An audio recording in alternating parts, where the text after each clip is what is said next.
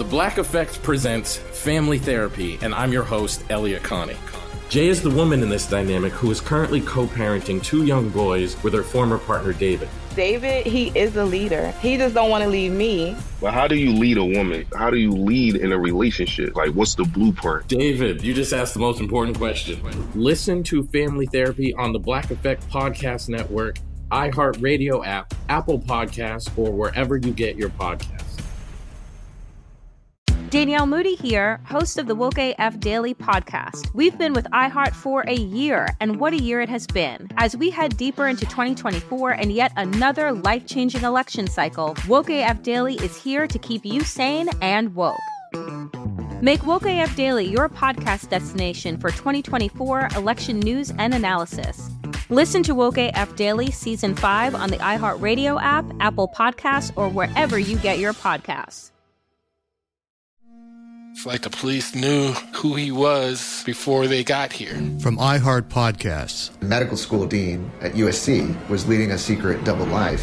He's breathing right now? Yes, he's absolutely breathing. I'm a doctor, actually. A story about money, power, and corruption. When people fall in line, they fall in line. Looking back, I realized, everyone knew. I'm Paul Pringle, an investigative reporter for the LA Times. Listen to Fallen Angels, a story of California corruption on the iHeartRadio app, Apple Podcast, or wherever you get your podcasts. Hi, this is Kurtwood Smith. You remember me from such TV comedies as That 70s Show and That 90s Show on Netflix. I'll never forget the words that my grandfather said just before he kicked the bucket.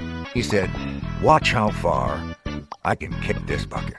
People ask me where I get my dad jokes from. I tell them to listen to the Daily Dad Jokes podcast. Listen to Daily Dad Jokes every day on the iHeartRadio app, Apple Podcasts, or wherever you get your podcasts. Tossed Popcorn is a production of iHeartRadio. Exciting news! As you know, Tossed Popcorn now has merch in partnership with TeePublic. Now through January 31st, we are throwing our very first design competition. We want you, our fans, to submit designs based on a very special prompt. The prompt? Horse in Cinema. The creator of the winning design will receive some free merch, a shout out on our show, and we'll use your design in our Tossed Popcorn merch. Again, that prompt is Horse in Cinema.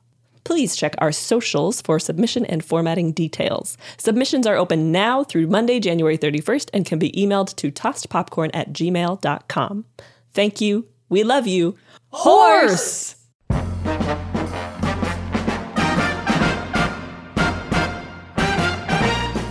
Hi, I'm Sienna Jekyll. And I, if you can believe it, am Liana Holston. And welcome to Tossed Popcorn, the podcast where 2 idiots watch every film on the AFI's 100 Greatest American Movies of All Time, the very slightly less racist 10th anniversary edition. Oh, this podcast?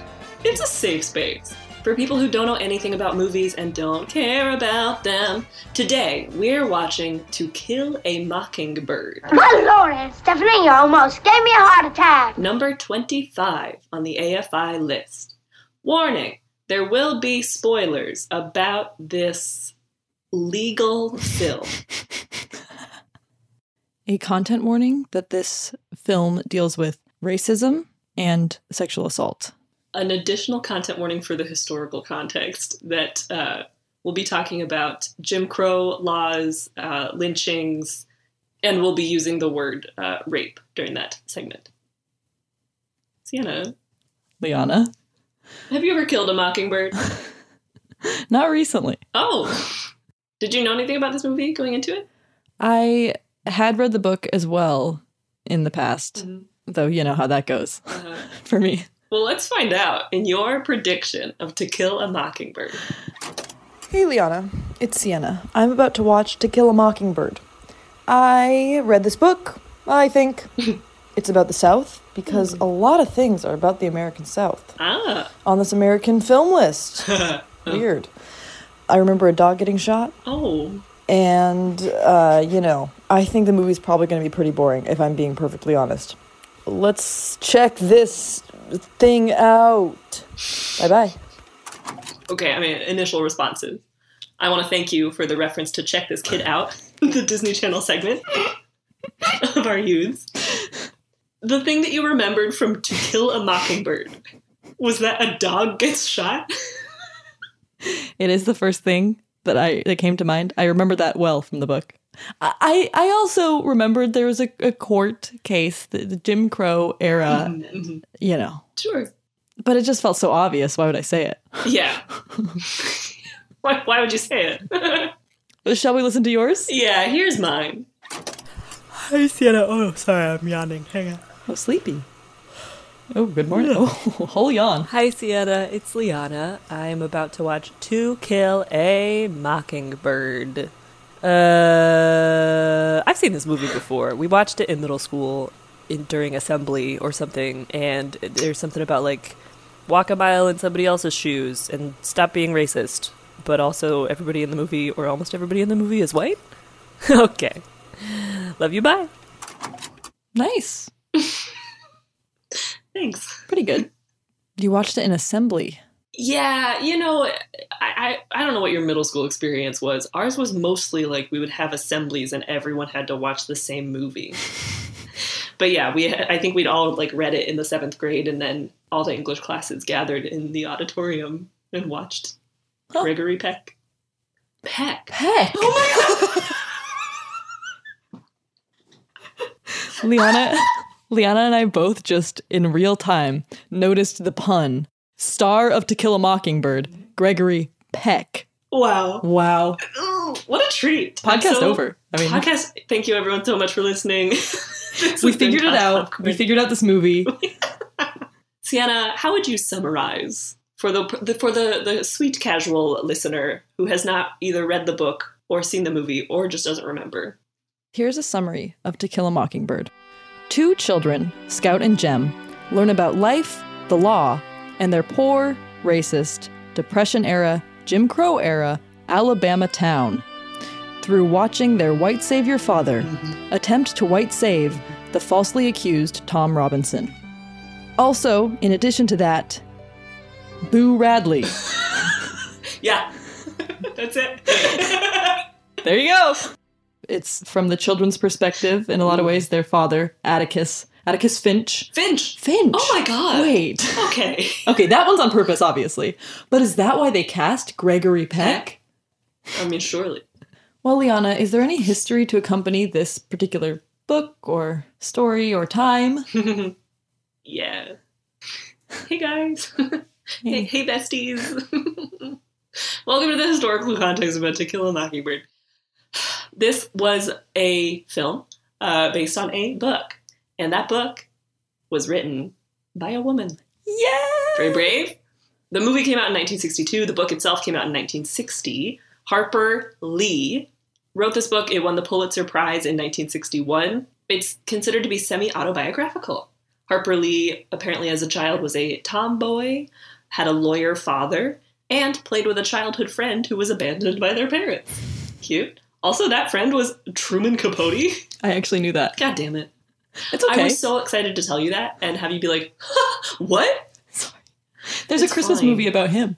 The book itself is set in 1932, in the 1930s, in Depression era, sort of a kind of general Southern state, and a bit about the 1930s. As we've learned from many previous episodes, the Depression was going on. The Dust Bowl was happening. And I can't talk about either of those. We don't have time. Just remember those fun facts from previous episodes or go listen to them again. Jim Crow laws were in effect in the U.S. from the 1880s to the 1960s.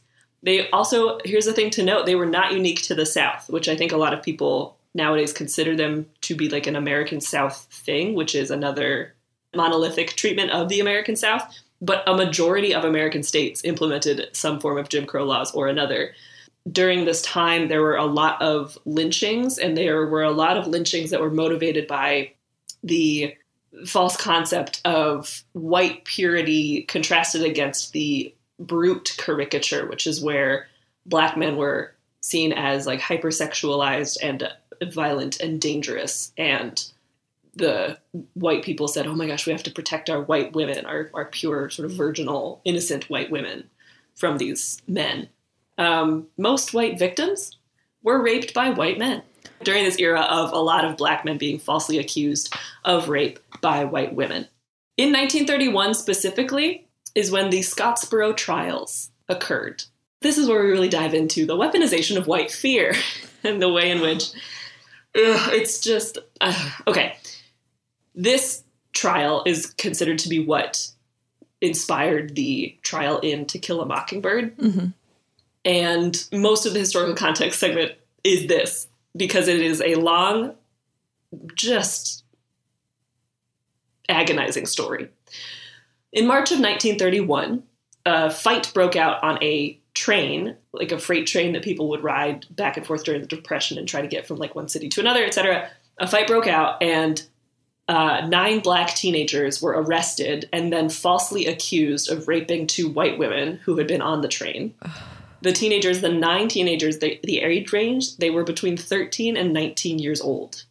They were kids. They were children. God, that's so sad. When they were arrested, the Alabama National Guard had to be called in to prevent lynching when an angry white mob gathered outside the jail that they were being detained in, which you see a reflection of that in the movie, in that scene where Atticus is camped outside reading to protect Tom from the white mob that shows up. So that was March of 1931 is when they were accused and arrested. In April of 1931 was the first set of trials. There was an all-white, all-male jury that convicted the 9 teenagers and sentenced 8 of them to death. The trial of the youngest, who was 13-year-old Leroy Wright, ended in a hung jury, and a mistrial was declared.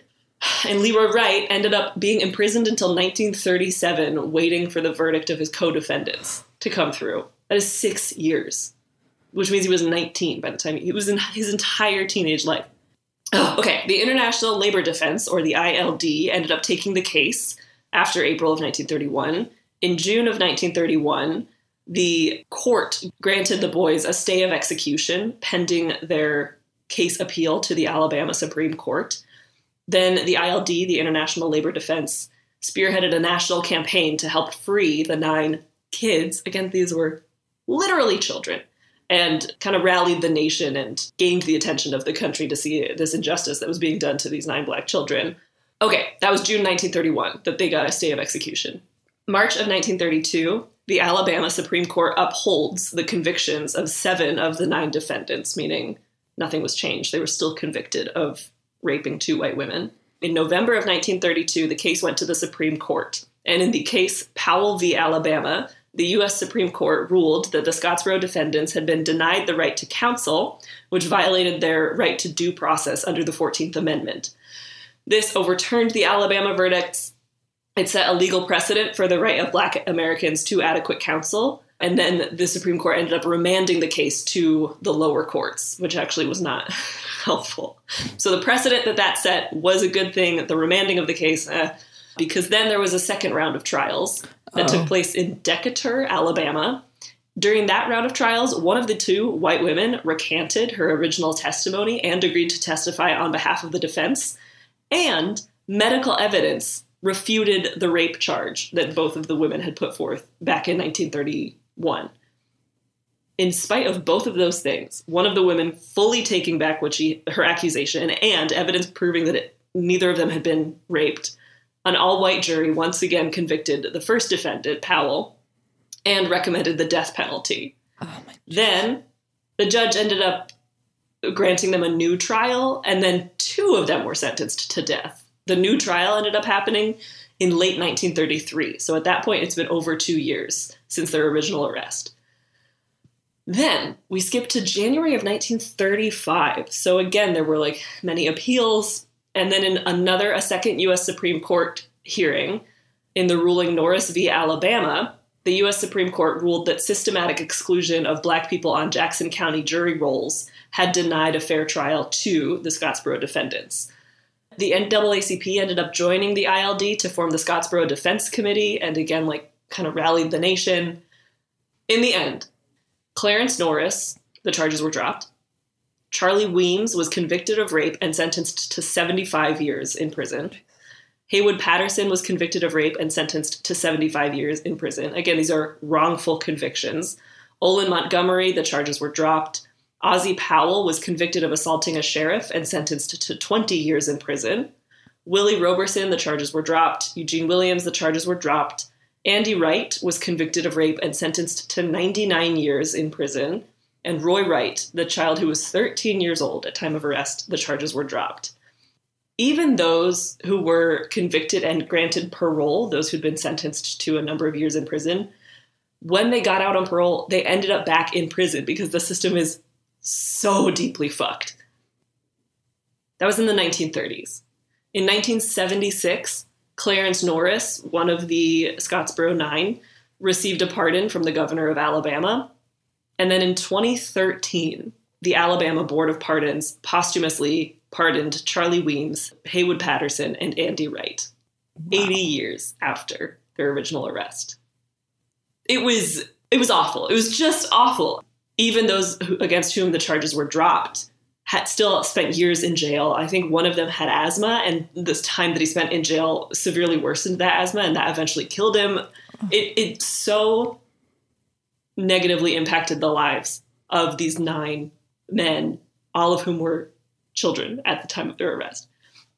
So that is sort of the foundation of To Kill a Mockingbird, because the trial in the book and the movie is about a black man being wrongfully accused of rape by a white woman. And that is a narrative that we see to this day in this country. We've seen it with the Exonerated Five, who were the subjects of When They See Us, the Ava DuVernay series on Netflix.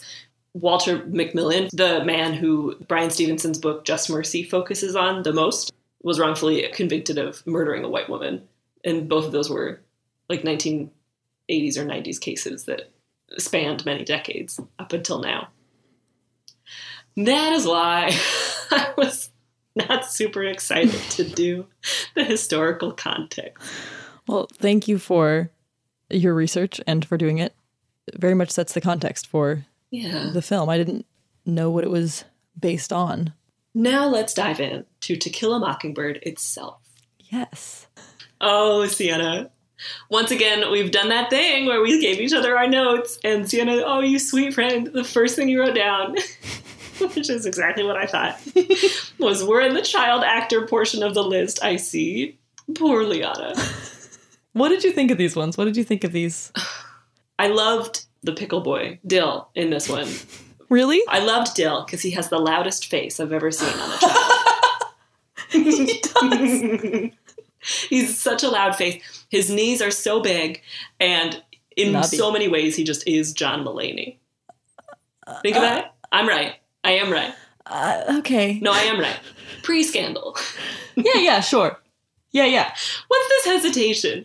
How did you look at that kid and not think, now that's John Mulaney? Because I don't have a John Mulaney-centric life. Well, much of his previous comedy was so much about his childhood and him being a precocious stupid little boy. I do often say, do you want to know why? He does have that energy. I see what you mean. He has the exact energy of Dill, who shows up in a cabbage patch, a literal cabbage patch, and says, hey, just so you know, I can read. I can read, and if you need me to read anything, I can do it. What did he say? I'm little, but I'm old. Such a weird flex. I know. It was just so funny to be like a door-to-door reading salesman who's like 5. I didn't really love Scout. What? Scout and Jem's acting. I just was like, oh boy. Jem's accent. Where was he from? The movie, when we first meet Atticus Finch, the lawyer man, daddy to these children, Jem is mad at his dad for not playing football. That's right. Jem is an all-American boy. He wants a gun, and he wants his dad to play football with him. I can't help that. I can't help that. Everybody else's accent is pretty, tasteful, whatever. I mean, Scout's is a little off, but his is thick. His is like if you did a Southern accent and then you overlaid a Southern accent on top of it.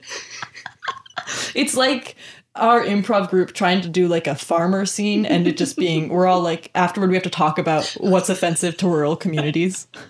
Somebody has said the wife back home and we have to have a discussion about gender in improv again. One place where I think we did miss the mark were those accents. Those accents were bad. This kid was putting it out too. I can't help that. Yeah, you are going to play football against the Methodists. The Methodists. Yeah. Oh.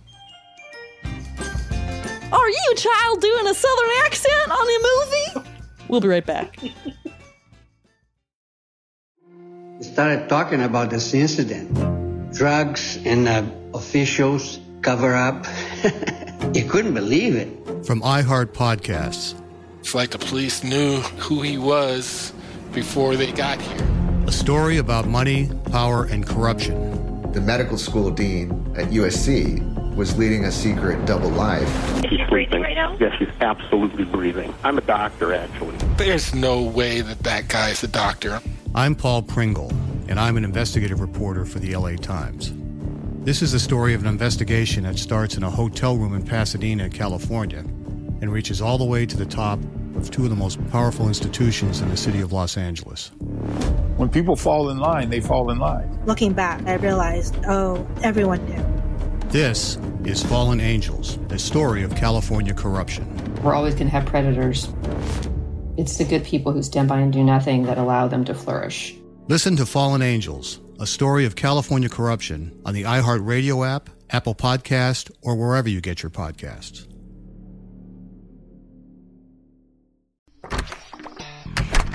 Hey guys, I'm home. Everyone knows that it's Dad's job to be a bit of a joker. Sorry I'm late, everyone. There was an accident at the factory. Monty fell into the upholstery machine. Don't worry though, he's fully recovered. Good one, Dad. Did you get the pizza for dinner? So he likes to keep everyone happy with some dad jokes. Yep, right here. I had a coupon, and it saved me a lot of dough. Well, the truth is, Dad is just a fun guy. Hey, I'm not a mushroom. Please stop. Where does he get these stupid jokes from? He listens to the Daily Dad Jokes podcast. Oh, great. More dad jokes for me. We've delivered over 15,000 jokes to over 3 million listeners, and man, the postage fees are killing us. Listen to the Daily Dad Jokes podcast every day on the iHeart Radio app, Apple Podcasts, or wherever you get your podcasts. Hey, my name's Jay Shetty, and I'm the host of On Purpose. I just had a great conversation with Michael B. Jordan, and you can listen to it right now. Michael is known for his performances in both film and television. His breakout role was in Fruitvale Station, playing Oscar Grant, which earned him widespread praise and numerous award nominations. His portrayal of Killmonger in Marvel's Black Panther, one of my favorites, further solidified his status as one of Hollywood's leading actors, earning him widespread acclaim for his complex and compelling performance. In our conversation, Michael really opens up. You're going to love listening to it, and I can't wait for you to check it out. The closest to getting what you want is always the hardest. It's always the feeling when you're getting ready to, people give up right before they get what they've always wanted to get. People quit. Listen to On Purpose with Jay Shetty on the iHeartRadio app, Apple Podcast, or wherever you get your podcasts. Imagine you ask two people the same exact set of 7 questions. I'm Minnie Driver, and this was the idea I set out to explore in my podcast, Mini Questions. This year, we bring a whole new group of guests to answer the same 7 questions, including actress and star of the mega hit sitcom Friends, Courtney Cox. You can't go around it, so you just go through it. This is a roadblock. It's going to catch you down the road. Go through it. Deal with it. Comedian, writer, and star of the series Catastrophe, Rob Delaney. I shouldn't feel guilty about my son's death. He died of a brain tumor. It's part of what happens when your kid dies. Intellectually, you'll understand that it's not your fault, but you'll still feel guilty. Alt rock icon, Liz Phair. That personal disaster wrote Guyville. So everything comes out of a dead end. And many, many more. Join me on Season 3 of Mini Questions on the iHeartRadio app, Apple Podcasts, or wherever you get your favorite podcasts. 7 questions, limitless answers.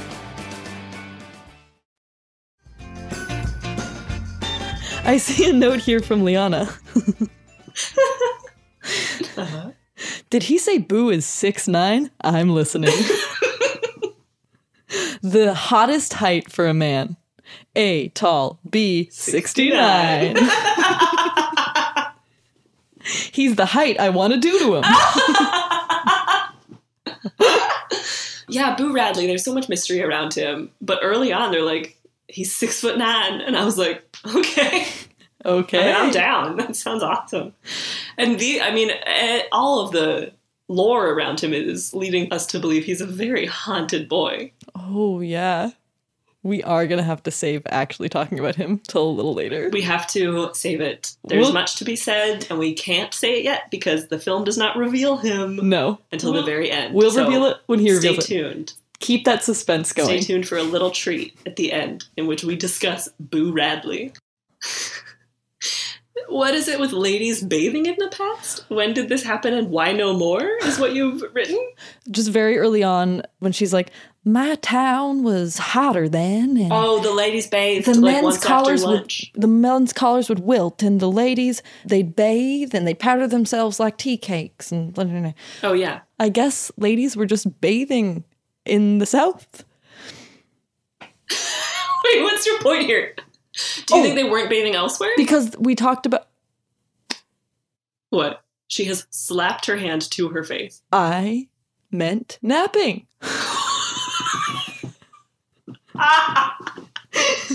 They took a bath and they napped. One of those things is important because one of those came up in a previous movie. I chose the wrong one. I wrote it down wrong. It was a 50-50 chance on verbs, and I biffed it. I convinced myself. Oh my God. You wrote about the shrill old woman. Oh, the shrill old woman who hates Scout. She absolutely hates Scout. She just wants to yell at anyone she can. Mrs. DuBose. I think. I really want to try an impression of it because I don't think I can get that shrill. Okay. Okay, you say hey to me. Hey, Mrs. Don't you say hey to me, you ugly girl! Old people then, they made him different. I love her. She'd been through so much. They just had a right to openly hate children in a way that we can't anymore. I could not stop thinking about in this movie also how just they didn't have medications the same way for anyone. Yeah. So that affects Boo Radley, of course. Oh. But that also affects just everyone in town in a way where they all want to kill the children. I think an unmedicated society... Oh my God. Kills the children. Want to kill the children. There are so many adults trying to kill them. It's such an interesting story because everything seems dangerous to them. Like Boo Radley, for example, it's like he seems extra scary. He's like the boogeyman. And they're kids, so they think that. But there's also like tons of like drunk, angry farmers and old women who hate them and just dangerous adults. Dangerous women, in the words of Ariana Grande. Yeah. Something about you. Don't you little man! You ugly girl! You ugly girl! Liana, here you have written, LOLOLOL, sitting on a bench, quote, I miss my dead wife. I miss my dead wife so much. That was most of Atticus in this movie. Here's my impression of Atticus Finch. Okay. I've just tucked in my whatever child. I go outside, I sit on a bench. Oh. God, I miss my dead wife. I just miss her. Oh, my wife, who's dead. She was so good and pure, and now she's dead. I just bolded something that I forgot to bold earlier. Said, Gregory Peck's voice is too low. If this was a matriarchal world, he would be the equivalent of shrill. If this were a world in which we valued the females and femininity more, he would be what men call shrill now for women. His voice is too low. It's hard. I couldn't pick up on it. That's like how men can't hear you. Exactly. Oh, wow. I was like, speak up. Raise that voice a little higher. I can't hear any of the emotion in your voice. You know, I bet we could have heard him better if he smiled more. But he misses his dead wife so much. Do you have any more thoughts on Gregory Peck? He's a big... Honestly, weirdly, no. I was just like, whatever. Yeah, I don't have many takes either. There was so much else going on. So Gregory Peck is Atticus Finch, who is, again, the white savior of the film. Yes, white savior daddy. Daddy. Did you notice at the very, very end when there was a picture of the mom on the mantle? It was the very last shot. And I laughed because I'm like, way to include it now. Yeah. The scene where the two siblings are Scout's asking Jem, because they're 4 years apart, Jem's 4 years older, and she's like, was Mama blank, blank, blank? The first thing she said is, was Mama pretty? And Jem's like, yeah, and this is while Atticus is on his bench, missing his dead wife. Oh, I miss her. I miss my dead wife. Yeah, there were a couple moments where I just was watching little Scout internalizing misogyny. I know. You know, her brother's like, you're turning into more of a girl every day. And you're like, you're watching it sink in as she's like, women are bad. Women are bad. I hate myself. I hate myself. I will be pants. I should be different. I will be in pants. Why did Jem slam against the door? Do you remember this? Of course I remember this. This was when I really got annoyed that we had to watch Children again, because they don't make any fucking sense. Here's what happens. Jem puts his sister in a big tire. I did love. I loved just yeeting a child down the street. It's fun to see what they play with in this. I know. The cast so was so fucked up. It's like no wonder that children died constantly. They're like, we'll get in this big old tire, which I could not figure out what vehicle it went to. One of those old big bikes. It was gaping and skinning. Anyway, Scout's in a gaping hole. Scout is placed into a gaping tire. Jeb Bush arrives. Jem rolls that tire directly towards the house. And then as it gets closer to the house, Jem and Dill freak out going, it's going to hit the house. That house is Boo Radley's house. Yeah. It, boom, collides with the house and they freak out because Boo Radley, the boogeyman of their town, he's going to get him. He's like, Scout, get away, Scout! Get away, Scout! He runs over, he grabs Scout. Mission accomplished. He did it. And then he kind of tosses Scout aside and runs up the porch to the front door and kind of just smacks it. He kind of just Dustin Hoffman's it. He slams his whole... He Dustin Hoffman's it. He Elaine's the door. Elaine! Boo! Boo! Do you think that's what ghosts are doing? Boo! They're just trying to Elaine marry you? So he slams himself against the door and then runs away. And that was one of the questions. I had a few questions. I thought it was maybe like a ding-dong ditch. Maybe earlier in the film they were like, I dare you to touch the front door. You know, he touched the butt from Finding Nemo? Yeah. I thought it was a butt touch. This is what I'm going to accept as the answer for this. Thank you. We're going to go with listeners. Yeah. Here's the answer. Here's what happened. We figured it out. Yeah. Here's what happened in the words of Adrian Monk. Yeah. We're going to say that the reason he body slams the door is because he's trying to touch the butt, Finding Nemo style. Touch the door. All right. That's the answer. Oh my God. There you go. A butt. Good butt. Yeah. Okay, I'm so glad you wrote about this because I really need to talk about this too. And I'm glad that you wrote it in the way that you wrote it, which is... Liana writes, imagine walking out of your home to find children spitting on your fence. They're trying to... At nighttime, they're trying to go see Boo Radley or something. See the house. They're trying to sneak through the gate, and the gate creaks. And so Jem is like, you two spit on the hinge. And they take turns. Let's give an audio experience of what the scene is. Ready? So Jem has just said, spit on it. Okay. You walk out of your home, and that is happening at the bottom of your fence hinge. What do you do? That's basically the ethics movies that we were watching in middle school. What would you have done? What would you do if children were spitting on your hinge? There are children spitting on my hinge. Okay, also, just generally about this movie, I did not find it super cringy in a lot of ways as it could have been. Again, like, the bar is low. But in terms of a white savior story, like, he doesn't end up saving anyone. It's like, which was really sad. It's sad that it was not a happy ending, and I was upset about that, but also it would have been so dishonest had it been.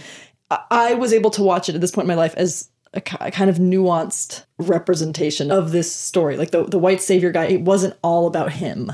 Yeah, I get that. My takeaway from it was To Kill a Mockingbird feels very much like teaching white people about racism comfortably. Yes. Where the super racist people in the film who are out to try and kill Tom Robinson are kind of like caricatures of people. They don't come across as like real people, and they've all got like quite intense Southern accents, and Atticus has this sort of like mid-Atlantic trending toward British accent and is like educated and whatever. And so it appeals right to that sweet spot of like the white comfortable intellectual. Yes. Who's like, yes, that's right. Racism was bad, but then it ended. Right. And we are so blessed. And that's me. If I had been there, I would have done exactly what he did. That's right. I would have been one of the good ones. Right. Let's talk about, you said they find little carvings of themselves in the little like owl nook in the tree between their house and Boo's. Yeah. What would you put in your knothole? Is the question that you have posed. I love this. So is this like, I am trying to befriend my neighbors and I'm trying to like... Yeah, let's take the problematic like children aspect out of it. Maybe like trying to make a new friend. Yeah. Like an acquaintance who you want to become friends with, but you're not sure quite how. So you're leaving them little objects in a tree nook. Oh, I know what I would do. Okay, I would bake something. I'd bake something and I'd leave that in the little kind of what's that witch who traps the children? Hansel and Gretel, is that it? Yeah. Yeah. I'd just Hansel and Gretel them, but for friendship. I wouldn't eat them. Listeners, by the way, Liana is very good at baking. Yeah. She's really good at it. It's almost a curse, it seems. It is what it is. Okay, what would you put in your knothole? What would I put in my knothole? Your gaping knothole. What would you put in it? Oh my gosh. Based on the things I have now, what would I have to offer to somebody? Oh my gosh. Oh, my life is such a mess. The first things I thought of was maybe I'd offer them like a sample of my really nice shampoo and conditioner that I have. It's like really nice. It's like, is that for them to be able to do their own hair care routine, or to be like, here's what I am up to? For them to use. Oh, I guess that's nice. Yeah, it's nice, right? I don't know. Boo! We'll be right back. We started talking about this incident. Drugs and officials cover up. You couldn't believe it. From iHeart Podcasts. It's like the police knew who he was before they got here.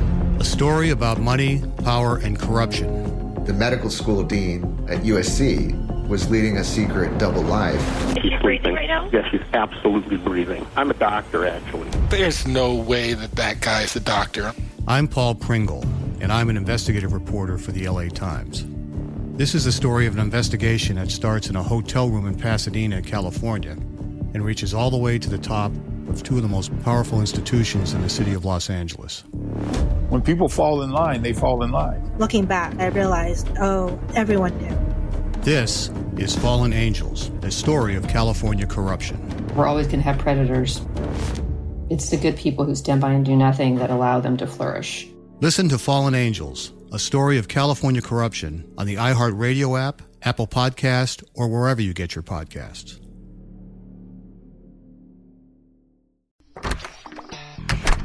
Hey guys, I'm home. Everyone knows that it's Dad's job to be a bit of a joker. Sorry I'm late, everyone. There was an accident at the factory. Monty fell into the upholstery machine. Don't worry though, he's fully recovered. Good one, Dad. Did you get the pizza for dinner? So he likes to keep everyone happy with some dad jokes. Yep, right here. I had a coupon, and it saved me a lot of dough. Well, the truth is, Dad is just a fun guy. Hey, I'm not a mushroom. Please stop. Where does he get these stupid jokes from? He listens to the Daily Dad Jokes podcast. Oh, great. More dad jokes for me. We've delivered over 15,000 jokes to over 3 million listeners, and man, the postage fees are killing us. Listen to the Daily Dad Jokes podcast every day on the iHeart Radio app, Apple Podcasts, or wherever you get your podcasts. Hey, my name's Jay Shetty, and I'm the host of On Purpose. I just had a great conversation with Michael B. Jordan, and you can listen to it right now. Michael is known for his performances in both film and television. His breakout role was in Fruitvale Station, playing Oscar Grant, which earned him widespread praise and numerous award nominations. His portrayal of Killmonger in Marvel's Black Panther, one of my favorites, further solidified his status as one of Hollywood's leading actors, earning him widespread acclaim for his complex and compelling performance. In our conversation, Michael really opens up. You're going to love listening to it, and I can't wait for you to check it out. The closest to getting what you want is always the hardest. It's always the feeling when you're getting ready to, people give up right before they get what they've always wanted to get. People quit. Listen to On Purpose with Jay Shetty on the iHeartRadio app, Apple Podcast, or wherever you get your podcasts. Imagine you ask two people the same exact set of 7 questions.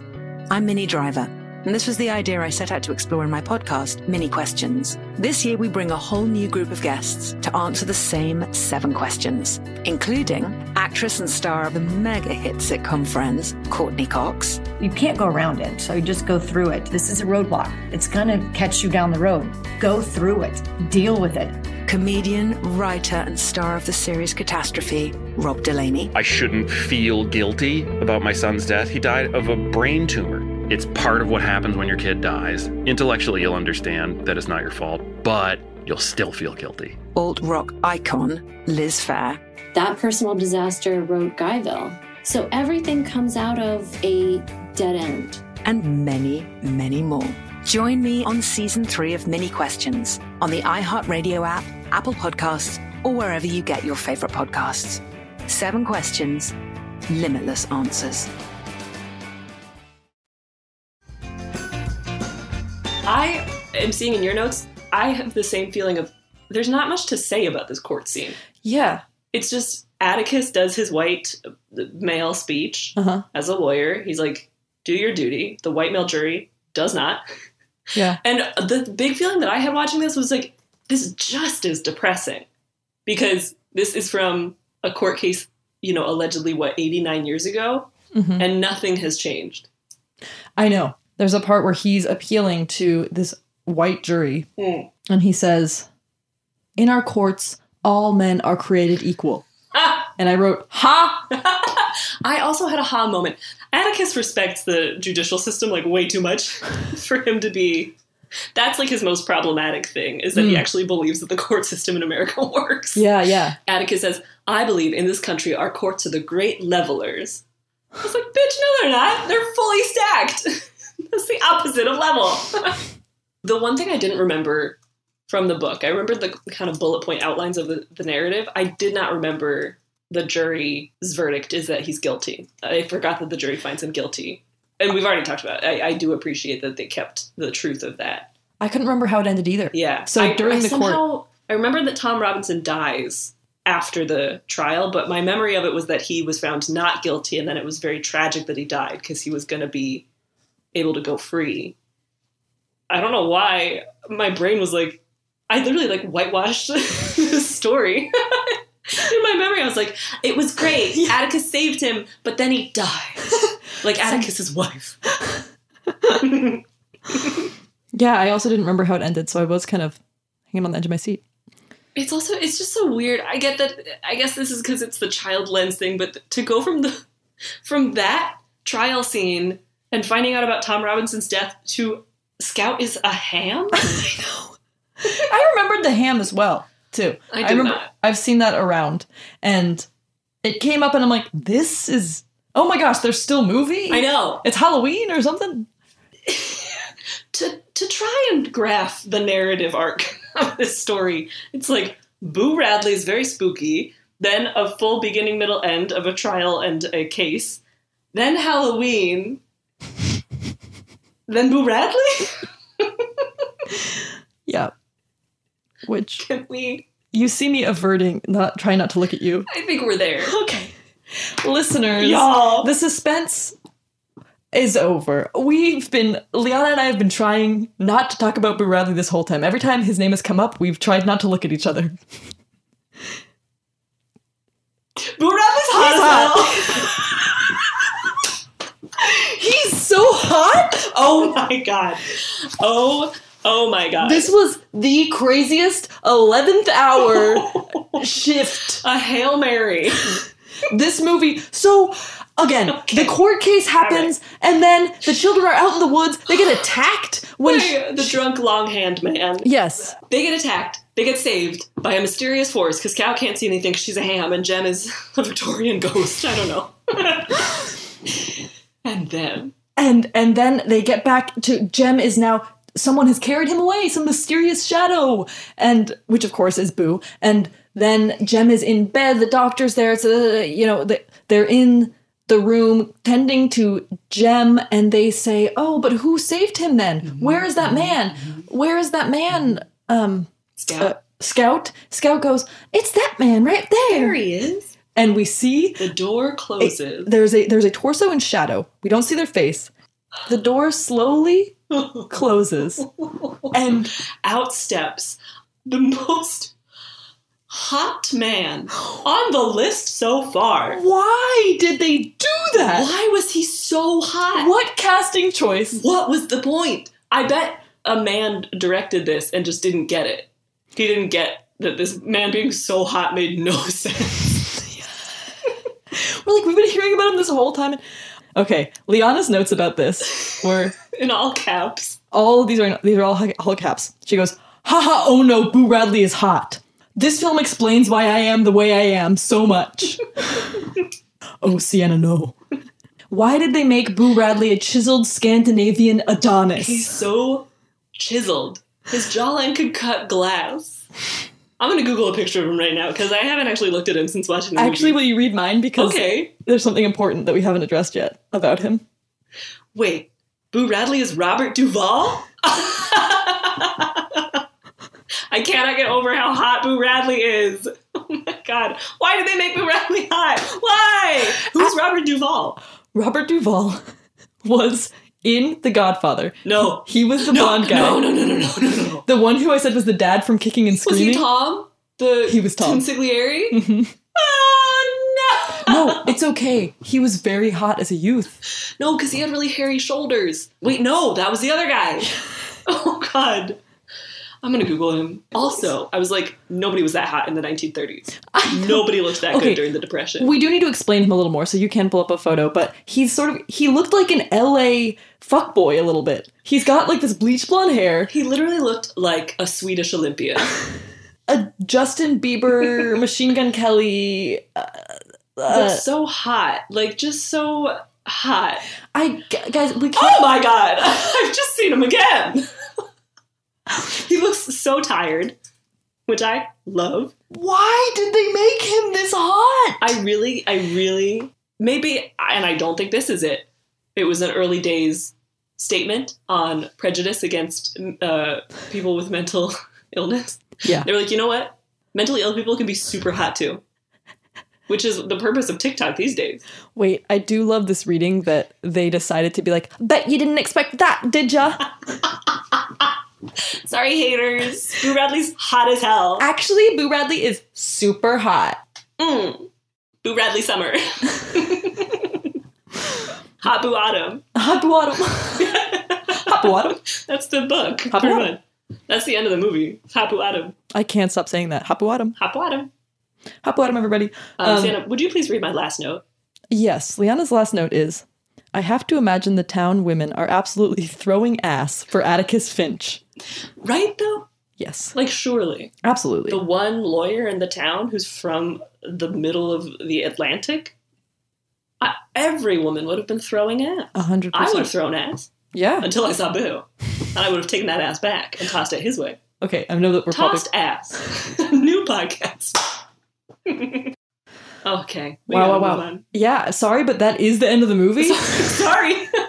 It does end with a hot guy and then fade to black. I don't know what to tell you.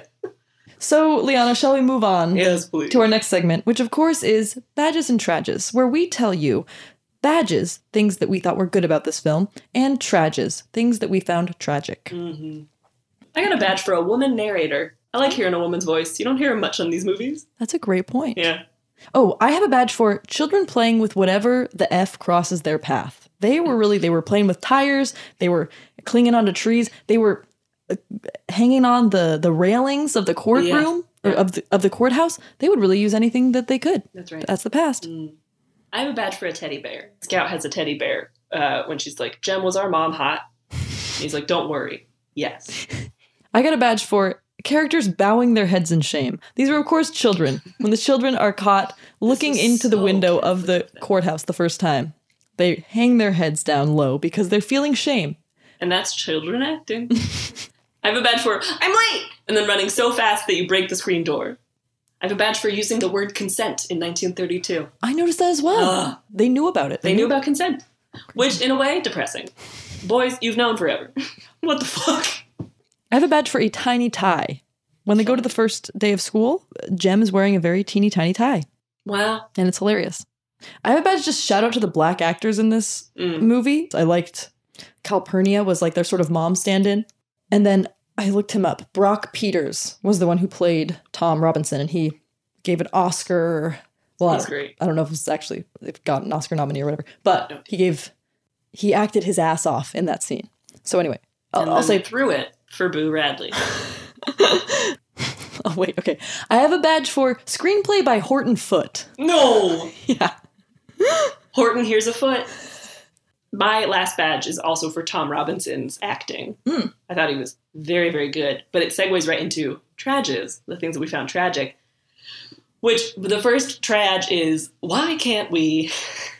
Okay, in so much media, including modern day media, when you see a black character on screen, you instinctively feel worried for them. Because so much depiction of black characters is them going through some form of hardship rather than just getting to like exist and live their lives. And that's exactly what this movie was. Like any black character you see on screen, you feel worried for. Totally. 100%. That's why when these movies, it's like, well, they didn't do that bad of a job. And maybe he's not the most white savior, the most problematic white savior character. The film is still such a white savior of a film. Yeah, it's a white savior film. In that it's like, no black people get to have a good time at all in this. I have a trage for, it is insane to me that children get to have their own rooms. That's just a crazy part of our society. Why do they need that? What are they doing in there? Did you share a room growing up? I shared a room till I was in 8th grade. Wow. But like, what did I need a room for? I didn't need privacy till I was like 14, just so that I could sit with my thoughts. You know, I didn't have thoughts. Who'd you share a room with? Your sister? Yeah. Jem's room, Scout's room. That's not theirs. They don't own anything. I mean, as an older brother, younger sister, no one else situation, I get it. Ben and I would have killed each other. I got a trage for the mom is always dead. Yep. My dead wife. What's it called? Freezing? There's like a term for that. Killing the wife at the beginning. Freezering? Fridging. I have a trage for use of the N-word. That it's in this film a lot. Mm-hmm. That's just a tragic part of the movie. Yeah. Trage for shooting a dog. I couldn't watch that scene. Sorry about that. Oh, here's a real significant trage for me. Trage for a moment where a very wise child saves the day. Specifically a white little girl. Is not the scout at the jail? Yeah. Yep. Scout at the jail. That was a freaking hilarious scene for me. A mob gathers around the jail where they are keeping Tom Robinson before his trial. This mob gathers, and of course the children run up to be with Atticus. Little Scout doesn't know what's happening, but she sees somebody she knows in the crowd, and she's like, I know you. Remember when you brought me those things and I talked to you? Mr. McAllister, I know your son. And then McAllister Catholic hangs his head in shame and won't look at her. He's like, oh, I feel bad that this kid is seeing me be a racist. Children are wiser than all of us, because all they can understand is you're supposed to treat people real nice. Okay, everyone. Now it is time for our segment, How to Pretend You've Seen This Film. This is for you are at the Scholastic Book Fair. Thank you. Jeb is coming up to you. With the loudest face. The loudest face. Weirdly, quiet boy. But so annoying. He's saying, I actually really liked what? I actually really liked Oh, God. Actually, Jeb. To Kill a Mockingbird, that book that you're looking at the Scholastic Book Fair, they actually made a film, and I watch it every night. Have you seen it? And to get Jeb to please roll away in a tire. Yes. Here are some things that you can say to pretend you've seen the film To Kill a Mockingbird. The way that the lens of childhood is used to soften and reframe difficult subjects in this book and this movie, I just found really, really brave. Jeb, is that you? Well, spit on my fence and fold your pants there. Call me a ham. That was a perfect summary of the film. Thank you. Jeb, I just found it really powerful the way in which Boo was incredibly hot. Oh. At which point I, Kool-Aid Man, burst through the wall and say, oh yeah!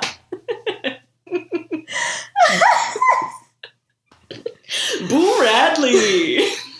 I'm so excited to have that image for the rest of this podcast. Okay, everyone. And now it is time to save you time through our segment, Should You Watch This? Or in which we tell you if we think you should watch this movie or if you do something else with your time. Sienna, any thoughts? Yes. When we were talking about how all these white savior films and how movies like this never leave any room for joy for the Black community, it made me think on Instagram is the account Embracing Black Culture, which I don't want to be a white person sitting in on Black people having like a good time. I know, yeah. But it's just like a great compilation account where they compile people's tweets, and it's very joyful and funny, and it seems very focused on Black joy. I don't know if it's my place to deliver, but that's one. I have a segue. Okay. If you want a story about Black people being sad, but told by other Black people, I would recommend, instead of reading or watching To Kill a Mockingbird, I think you should read Just Mercy by Bryan Stevenson. Bryan Stevenson is the founder of the Equal Justice Initiative and is a lawyer who's dedicated to representing people and trying to get them off of death row. And Just Mercy is a story of many of those cases, and one in particular takes up the main narrative of it. And it is very powerful, very present, and telling of this type of narrative through the lens of people of color. That's great. Okay, Liana, how would you rate this film? I don't really know. Like, I didn't really care about it. It's a school movie. You'd already seen it in school. It's a school movie. Yeah. The movie happened to me, but I didn't feel changed by the end of it. Okay. I'm going to give this film 2 gaping tires out of 5. I'd give it a full 1 for the surprise hotness. Boo Radley, that's fucking hilarious. And really propelled me up out of my chair. Oh, that was silly. No, honestly, 1 gaping hole. Gaping tire. Gaping tire out of 5. There's just better renditions of this narrative out there. I guess 1.5, because 0.5 for perspective from a woman/girl. Mm-hmm. And written by, or at least the book was, a woman. A woman. Sienna, how would you rate To Kill a Mockingbird? I would give this 3 bird puns out of 5. Wow. I actually liked this movie. It was not unpleasant for me to watch. I was more compelled by it than I would think, and it was a lot less cringy than I thought. Again, low bar, but I'll take it. Also, it was not the worst court case scene it could have been. That's true. It wasn't too long. And seeing any sort of history through a childhood lens, I just found kind of interesting. So I'd give it a 3 out of 5. Way to go. Okay, everybody, thank you so much. This was Toss Popcorn's episode on To Kill a Mockingbird. Don't do it. Don't do it. That mockingbird is hot. You can't kill that. Don't kill a hot mockingbird. Don't kill that hot mockingbird. Thank you, everyone, so much for listening. Again, we are all over social media at Tossed Popcorn. We also sell merchandise now. Yeah. It's good. It's good merch. It is. We're actually really good at this. Guys, other things we're good at, if you like our podcast, we're also really good at memes. We post them every Saturday on Instagram and Twitter. Rate us 5 stars again if you like our show, if you like this podcast, if you like the concept of women in general. You actually have to. You have to rate us 5 stars. Thank you. Yeah. Tune in next week when we will be watching Mr. Smith Goes to Washington. Okay. Ironically, I'm going to Washington this week. I saw you write that in the notes, and I was like, are you? Because I thought DC. Everyone does. Thank you. We love you. Bye. You can find us on Instagram as @Sienna Jekyll and @Liana Holston. Please check the description for the spelling of our dumb names. We put out episodes every Tuesday, so make sure to subscribe so that you don't miss an episode. See you next week on Tossed Popcorn. For more podcasts from iHeartRadio, check the iHeartRadio app. What'd you say about Boofall? Hot Buatum? Thank you. We love you. Hot Buatum.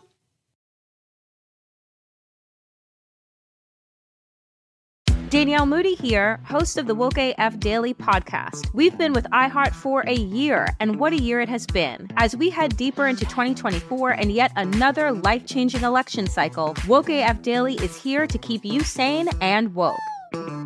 Make Woke AF Daily your podcast destination for 2024 election news and analysis. Listen to Woke AF Daily Season 5 on the iHeartRadio app, Apple Podcasts, or wherever you get your podcasts.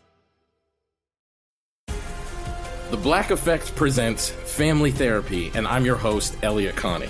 Jay is the woman in this dynamic who is currently co-parenting 2 young boys with her former partner, David. David, he is a leader. He just don't want to leave me. But how do you lead a woman? How do you lead in a relationship? Like, what's the blueprint? David, you just asked the most important question. Listen to Family Therapy on the Black Effect Podcast Network, iHeartRadio app, Apple Podcasts, or wherever you get your podcasts.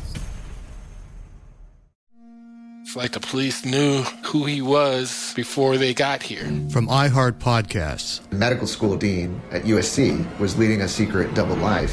She's breathing right now? Yes, she's absolutely breathing. I'm a doctor, actually. A story about money, power, and corruption. When people fall in line, they fall in line. Looking back, I realized, everyone knew. I'm Paul Pringle, an investigative reporter for the LA Times. Listen to Fallen Angels, a story of California corruption on the iHeartRadio app, Apple Podcast, or wherever you get your podcasts. Hi, this is Kurtwood Smith. You remember me from such TV comedies as That 70s Show and That 90s Show on Netflix. I'll never forget the words that my grandfather said just before he kicked the bucket. He said, "Watch how far I can kick this bucket." People ask me where I get my dad jokes from. I tell them to listen to the Daily Dad Jokes podcast. Listen to Daily Dad Jokes every day on the iHeartRadio app, Apple Podcasts, or wherever you get your podcasts.